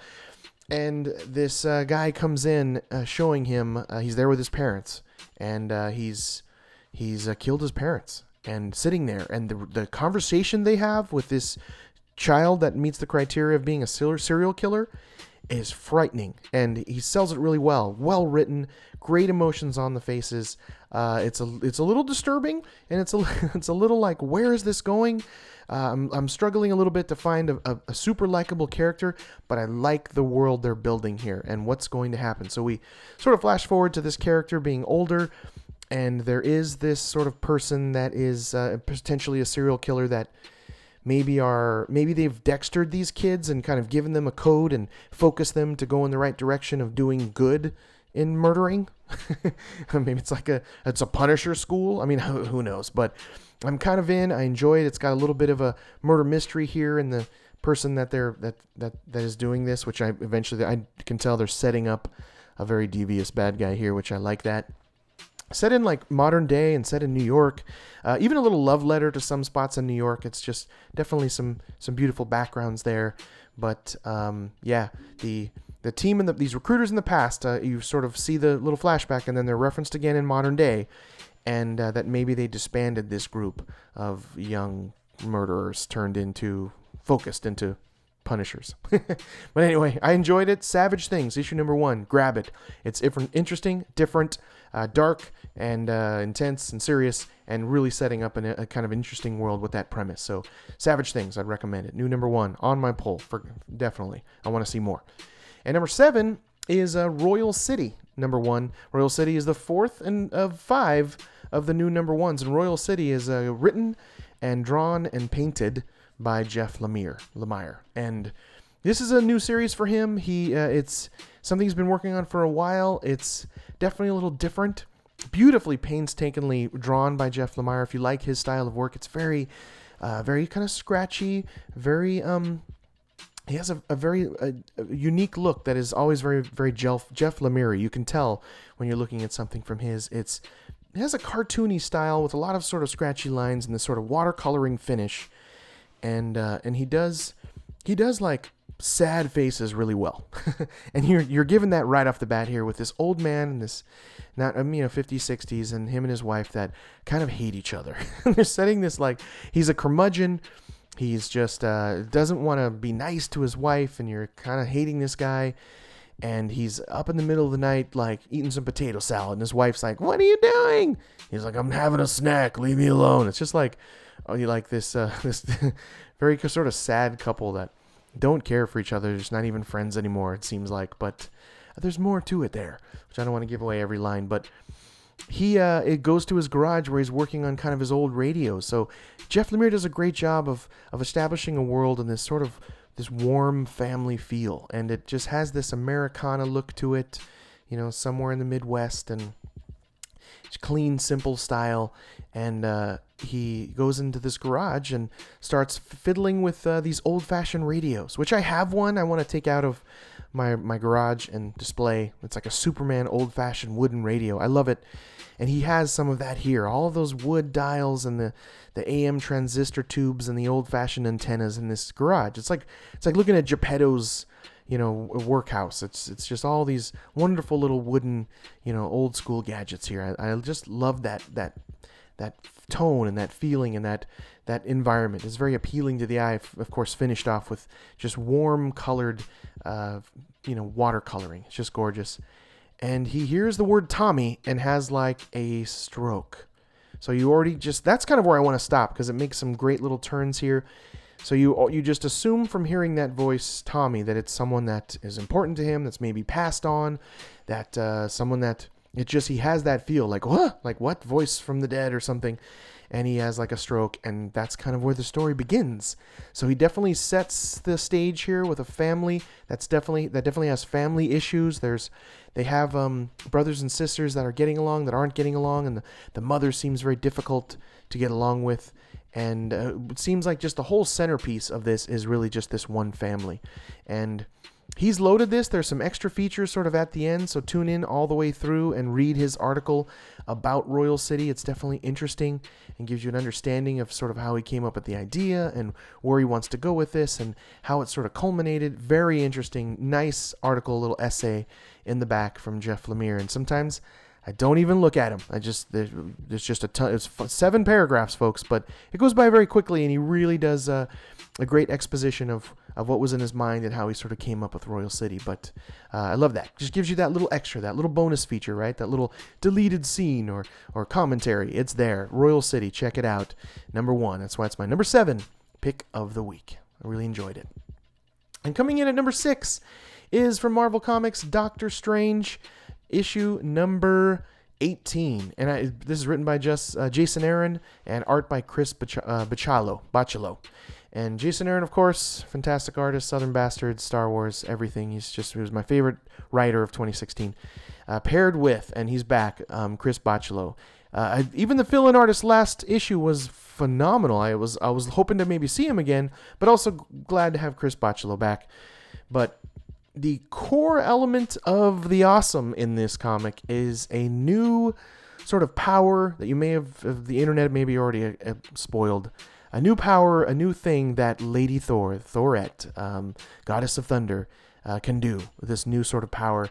And that's it has to do with surgery. That's all I want to tell you. I don't want to waste all of it. But in the gist of this comic, to get you to go get it, it's this culmination of all of the evil that Doctor Strange has defeated over the years has sort of taken form, taken shape, taken an intelligence, and has come alive in the form of this sort of like almost venom-like black symbiote. And it has this menacing white face, that's just very striking white face, and it's created this very like it must destroy everything personality. It just sees humans as a scourge and a waste on the planet, and wants to purge all humans, human existence, because it's for the betterment of the planet. One of those types of, but he's this weird liquid symbiote with all these tentacles and suction cup finger-like and all these eyes, and it's just creepy and eerie looking. And Chris Bachalo is just, you can tell, is just lovingly drawing this mess of black with tentacles and eyeballs all over it. But I guess that Doctor Strange was ingesting even some of the evil throughout the years to sort of destroy it, and it's just all spewed out of him and come to life in this sludge. And I love that. Conceptually, it's just a very interesting character to look at. In every single panel that Chris Bachalo draws this evil monster, it looks different in every single panel. With just this black tentacles and everything. It's just great. Well, Doctor Strange is depowered, so he actually asks for help of the Goddess of Thunder. And Thor luckily helps and comes to the rescue to help battle this. And this evil monster has reversed all of the brain tumors that Doctor Strange has done over the years. So this entity found all the people that Doctor Strange performed surgery on and reversed it, and they all have these porous, black, and gross-looking tumors coming out of them, and he has to redo these surgeries. And his hands are still, not functional. He can't really do surgeries. That's why he calls the Lady of Thunder, hence new power. So check it out. It's a ton of fun. It's action packed, and you do have a fight here with the three of them: the Lady of Thunder, Doctor Strange, and the Black Mess creature. And it's just fun. It's a great team book. They pair very well, and she comes to the rescue and really helps them in kind of a unique way. But that's all I want to tell you. It's action packed. Get Doctor Strange. You will not be disappointed. It is so much fun. Just the best. And coming in at number 5 is the fifth and final of the new number ones, and it's Extremity. Issue number 1. And Extremity issue number 1 is from Image Comics, and it's the Skybound title. It's from creator, artist Daniel Warren Johnson, and he is doing it all. He does have Mike Spicer on coloring, which is great, really super good. Just loves to live in the red, and he has a great way of things looking just dingy and bloody and gross, and just a lot of attention to detail in some of the pull epic back kind of panels that really show the landscape. He really has a ton of details in his landscape shots. But this is an interesting premise. I saw this in Image Plus magazine, and I had to grab it, and I was glad that I did. They gave you like 3 pages in Image Plus magazine number 9. Check out, you can see a little sample of it, but go get Extremity issue number 1.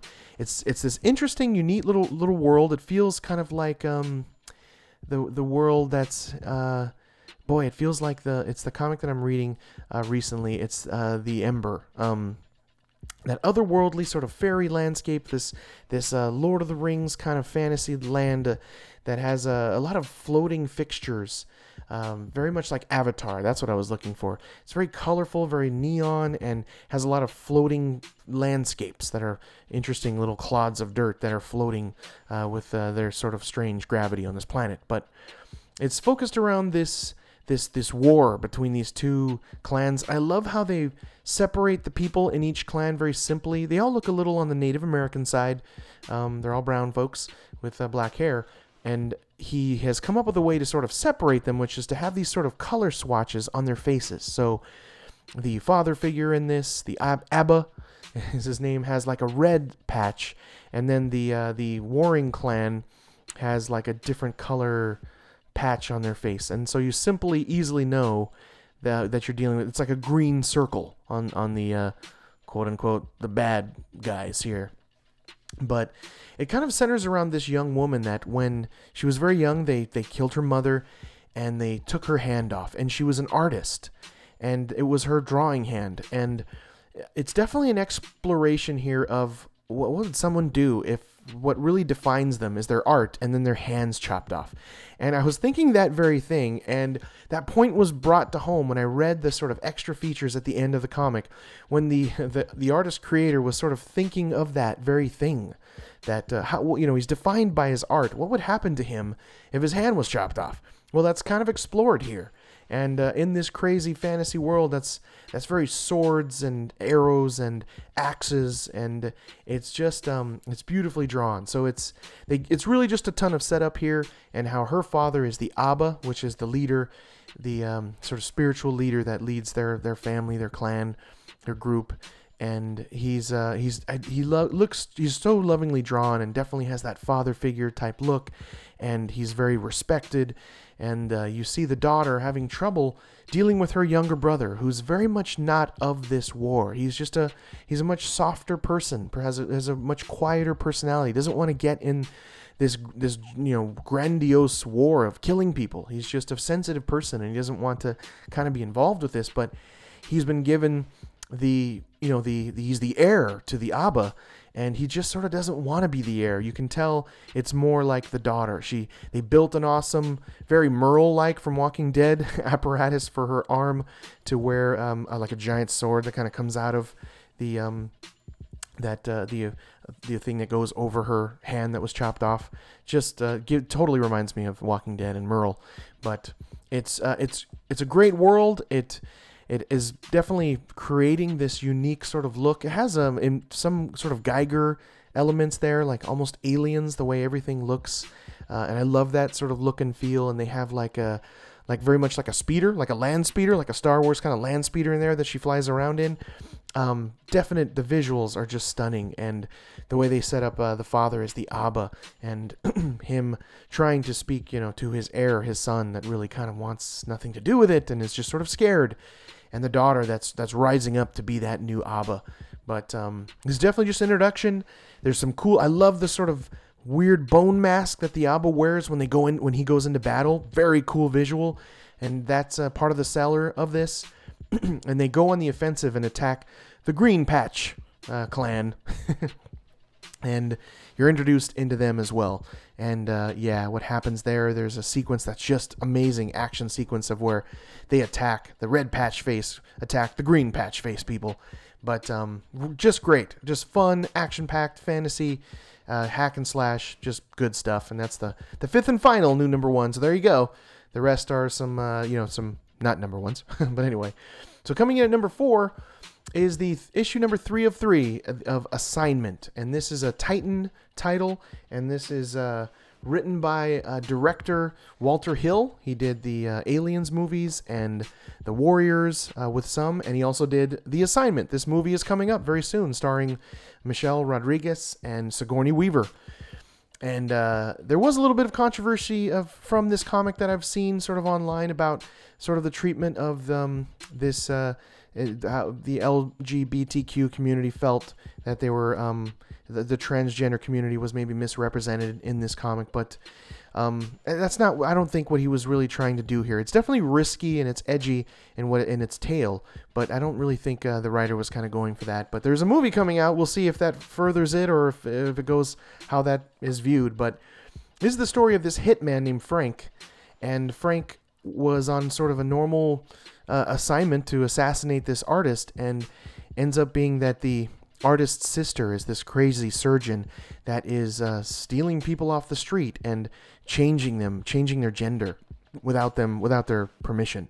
And that's the focus. That's what happens to Frank here. It's he's this handsome man, assassin, hitman for hire, and when he wakes up, he's turned into a woman and transitioned, if you will, or whatever, against his own will.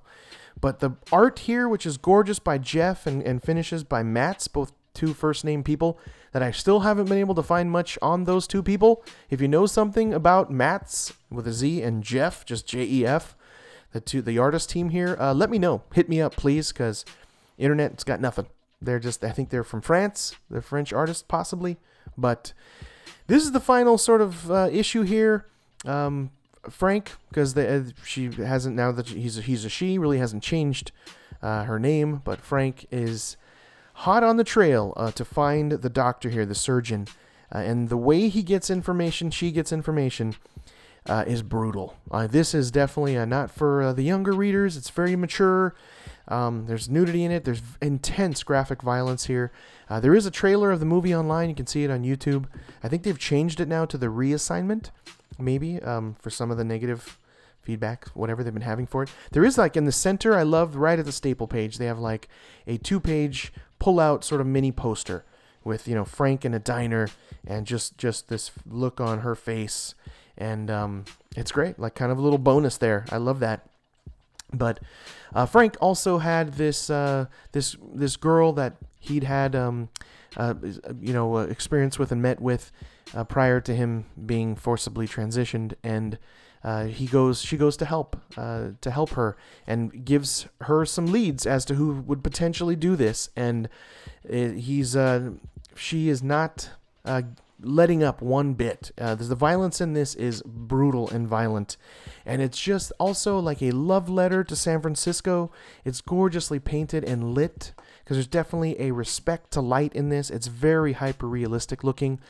It's these are definitely professional, like, storyboarding that's done here for the movie. I think they just converted it to a comic and colored it as such, but it's intense and it's serious. And there is a great, there's an interview with the surgeon, Sigourney Weaver's character, that is really frightening and haunting, and she's definitely a maniacal, evil surgeon here, but she's been caught. And there is a reveal in this as to what happens between the two of them, and what happens at the end was definitely a good payoff for this. It was it's when they build such a bad guy that you have to see them destroyed, and it's a fulfilling ending where it does kind of leave maybe some things open. You never know.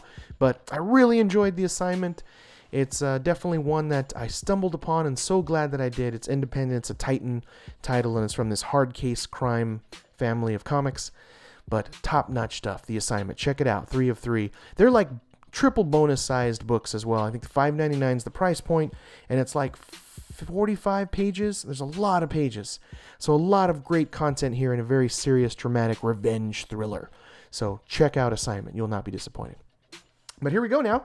We have broken in and breaking down the top 3 comics. So here we go. Coming in at number 3 is Motor Girl, issue number 4. This is from Terry Moore, black and white comic. It's from his Abstract Studio publishing house. He does everything on it. Writer, inker, penciler, artist. It's just beautiful stuff. He is a top-notch creator of comics. He is one of the veterans. He is doing it so right with his the other comics that he's done, like you have to see Strangers in Paradise. It's great, and it just everything he does, you cannot go wrong. It's a beautiful, beautiful work from Terry Moore.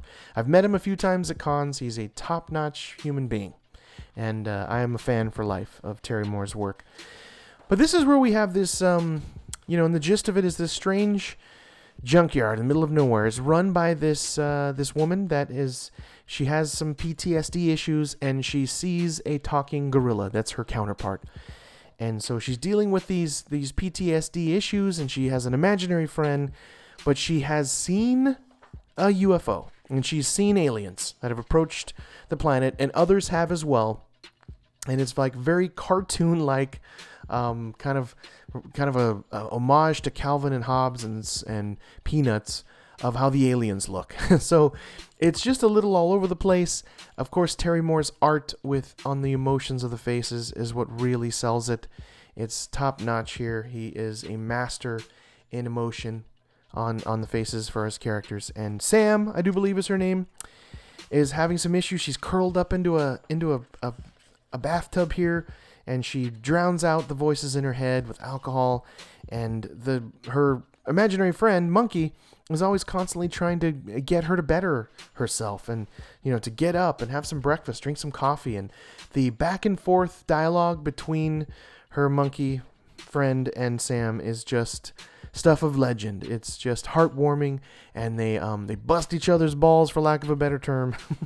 And there's a bigger presence here. There is a group that knows that there are aliens appearing in the area of the Nevada desert, the middle of nowhere, where this junkyard is that she maintains for this older woman, Libby. And I love the conversation that they have as well. And even here, Sam has an interaction with 2 hired sort of goons that are supposed to kidnap her, rough her up, and get her to convince Libby to sell this junkyard in the middle of nowhere. So it's definitely a complex, relationship-based, very amazing development of interesting characters that Terry Moore does all the time. And that's really all I want to give you with Motor Girl, because it's top notch. Motor Girl is definitely shaking up the list of some of my favorite comics of all time, and it's that good. But just go look up Terry Moore, and you'll see his stuff is phenomenal. And so that's my number 3, Motor Girl, issue number 4 from Abstract Comics. Go get it. It's a little hard to find. I know it's independent, but he's got it on all the digital areas as well, if you're into Comixology, etc. But check out Motor Girl. It's only on issue number 4, and he does normally deliver on time. But it's great stuff. Just really, really developing some very interesting characters. And you're pulling for Sam. You want Sam to get better, and she's got some, she's got that PTSD, and she's running a junkyard, and there's aliens. It's just a lot going on, and all at the same time, partnered up and paired with her imaginary gorilla friend. I think his name's Mike. But anyway. Coming in at number 2 is from DC Comics. It's Superman, issue number 18. Superman, issue number 18 is, it's just good stuff. And this is the team of Peter Tomasi. He's doing it just so well. He's really built this great world for Superman. I am loving it. And this is the art team, which I think he actually changes up on the art a couple of times. That's what I'm looking for here. But I'm pretty sure it's more than one artist, actually. But it's Superman issue number 18. I'm looking for the other artist names. I don't see it. But Peter Tomasi, Patrick Gleason, who's on art, who I love Patrick Gleason's art. He is top notch. But it's definitely my issue number 2. And this is an emotional issue right here. It's the Superman Reborn Part 1. So they're starting definitely a new arc. But at its very core, it's the Superman family. It's Lois and Jonathan and even Krypto that are there together, living in Hamilton and hiding when they're trying to figure out what to do as the Justice League is sort of forming, etc., how they're going to fit into it. In the meantime, they're just farming and just trying to live a simple life and farm. And if you've been following Jonathan, son of Superman, his story has been great. They've introduced him. He's just a heartwarming kid that loves his parents and well-adjusted and still curious and getting into trouble with that. But the sequence that everyone's sort of talking about at the beginning of this is we're, of course, in the Rebirth issue number 1, which seemed like forever ago, they introduced that the Watchmen characters are melding into the DC universe, and we haven't seen anything since that Rebirth issue number 1. Well, here we go. It's back. And there's a character here that's hooded that you don't quite see that is monitoring this giant sort of prison facility. Is it Dr. Manhattan? You don't really know. I mean, who knows what character it is per se, if it's Ozymandias from the Watchmen series, but he's harboring, even you see Red Robin is there, and Doomsday, Superman's villain Doomsday. So he's harboring a ton of people in this strange penitentiary in some weird place in the galaxy, where he's even now sort of looking at the galaxy and sort of discussing the stars and what energy and matter does. And it's just this strange sort of science-y opening here. And that ultimately you are, hollow spaces waiting to be filled, to be watched. So it's just like, yes, like, okay, we've been waiting forever to find out how the Watchmen tie in. Well, it's coming. This just tickles you with a feather, though, folks. Don't expect too much, but this ultimately is a story of how Jonathan, the young son, is getting Back to the Future phased out here. And they can't figure out why. They're doing what they can to stop this and to save him. And it's a little heartbreaking. It's intense. I've grown to really care for this character, and you love the sort of warmth of family that happens here with Clark Kent, Lois, and Krypto and Jonathan. And that family's being shaken to its core here. It's definitely in turmoil. And there's a character that comes the door, which I don't want to tell you who he is. I say he, but that's it. What does that all mean? It's definitely some questions here. It's mysterious. What's going on? What's going to happen in the life of Jonathan here as he's starting to Back to the Future phase out? But it's just great emotional faces here that really sells it. That it really kind of choked me up at one point to see that Jonathan is going through this problem, and the look on Lois's and Clark's face, and there's nothing they can do to stop this for a while. But it's Patrick Gleason on art, just top notch. One of my favorite artists, just gorgeous, iconic, colorful work, and he he's the most powerful being on the planet, but he can't stop this. And you see that on his face. They're frustrated. They're struggling. They're emotionally torn up from this. And Patrick Gleason sells it in the eyes, folks. Just put your eyes on this. You'll see what I'm talking about. Superman's been such a solid top pick for me for a while. It's just still going strong. So please check out Superman issue 18. But the number 1, the numero uno of the week that beat them all, of all 20 comics, this was number 1, and easily number 1, is Batman issue 18. And it's the art winner, the cover artist winner, with Finch just destroying it in this. Like I said, it's some of his top-notch work. I already discussed his art. But giant panels, a lot of almost single splash pages here, or at least giant-sized panels. And it's just David Finch really pouring all of his blood, sweat, and tears and love into this. Like I said, to me, it just feels inspired. He spends a ton of time with every little muscle and the shading and the darkness.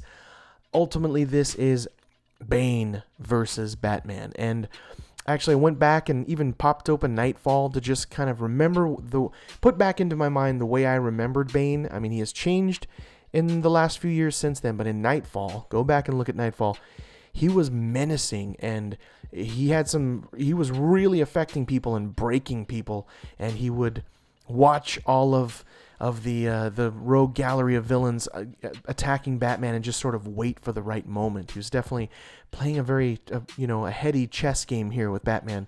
Well, this is just the two of them going toe to toe, and I love that it's splashed with this fantastic fight scene, which you got to see it. I mean, it may very well be my favorite fight scene, well, of the year so far.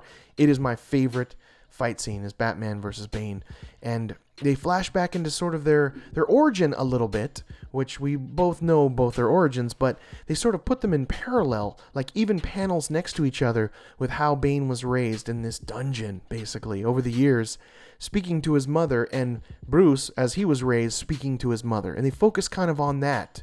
And their mothers are both named Martha. No, I'm just kidding.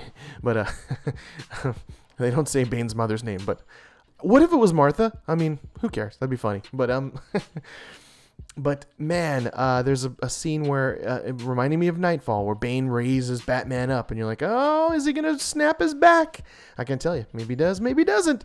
But I love how they age the characters in these flashbacks that are in these parallel panels next to each other, showing them as adolescents, as teens, and then as sort of in their early 20s and such, but doing a lot of very similar things, and also in the way that they speak to their mother, their deceased mothers. But I just thought that was really an interesting emotional sort of connection to the two of them, and it's really setting a great stage for the villain here. And as I said kind of earlier, Batman being sort of depowered a smidge and really focusing more on the family here, that comes into play when Catwoman is into the mix. And how she's into the mix here is top-notch stuff. I don't want to waste it, but it's so good, and I love how they wrote her into it, and I love this sort of joke she cracks to Bane. It's just, I laughed out loud. But man, the glorious art in this from Finch, and this is of course by the way, I love this Tom King. He's been writing Batman for a while now, and David Finch on pencils. It's Jordi Belair on colors. That's what really brought it all home. I mean, this is three of the best right here. You've got to see this, and it's just glorious. Some definite, unique paneling done. Very large lettering, giant from John Workman. By the way, he does a great job of lettering in this. It's a comic book hitting on all cylinders. It's 10 out of 10, 5 out of 5. You got to see it and put your eyes on it if you're a Batman fan. You really don't have to have read any prior Batman comics. If you're just a Batman fan, I'm going to send this to some of my friends that love Batman but don't read comics. I'm going to say, look, just check this out. Just see what's going on in my world, because it's that good. But anyway, there you go. There you have it. Those are my comic book recommendations for New Comic Book Day, March 1st. Please go to a local comic book shop in your area and buy these immediately. You will not be disappointed. Tell them that Chris from Sunspots Comics sent you in. That's right. I'll take full credit for it. If you have any questions, comments, or you'd like a personal comic book recommendation, email me directly at chris@sunspotscomics.com. If I choose your email and discuss it on a future podcast, I will mail it out to you, a little comic book prize thank you from me personally. Please sign up for our newsletter on sunspotscomics.com/contact, and tune in next week for issue number 97, where next week I have a pull list of 19 comic books for March 8th and 5 new number ones, so potentially 24 comics. And there's a couple of maybe other new number ones, so maybe another one of those, maybe 3 weeks in a row where number ones have heavily been on the countdown here, so I hope that happens. There's some awesome stuff coming out. Here's just a little glimpse of what I'll be discussing in podcast issue number 97. Next week is Action Comics number 975. I loved the ending of Superman 18 so much that I've added to the pull list Action Comics, because I need to read 975, this Superman Reborn sort of part 2 on Action Comics 975, so I'd recommend that. Box Office Poison Color Comics number 3 comes out. Hilarious satire about some dudes that are comic book art in the love comics, and one of them's a writer. It's great. Copperhead's finally back, a brand new arc of Copperhead. I've been waiting for that for a long time. It's been easily 6 months or longer. I'm glad Copperhead's coming back. Detective Comics, another Batman next week. Flash 18. Green Valley number 6 is coming next week. Harrow County 21. Come on now, my favorite horror comic book of last year. Issue number 21 is coming out next week, along with many, many more. So please subscribe to the podcast so you don't have to worry about missing anything. So there you go. It's going to be an amazing week of comic books next week. I can definitely tell.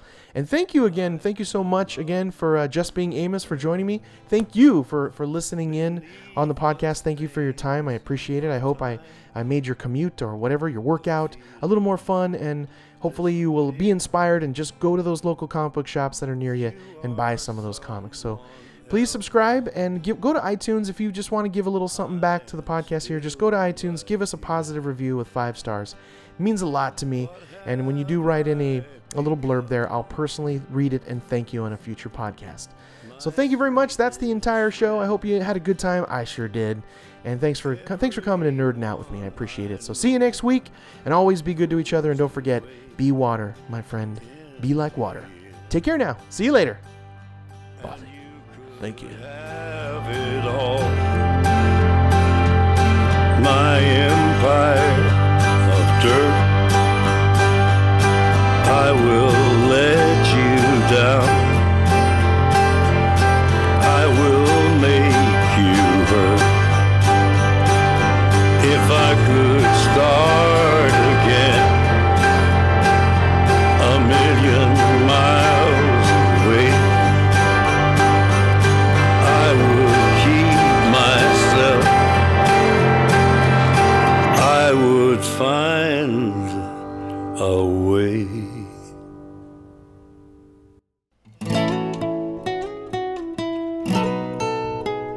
If you're looking for a place where your love is shared the same, for the stories where the hero saves the girl somehow, well, look no further, friends, the adventure never ends. We will save the world somehow. It's Sunspots Comics now. And I'm testing 1, 2, 3, just to hear the sound of things.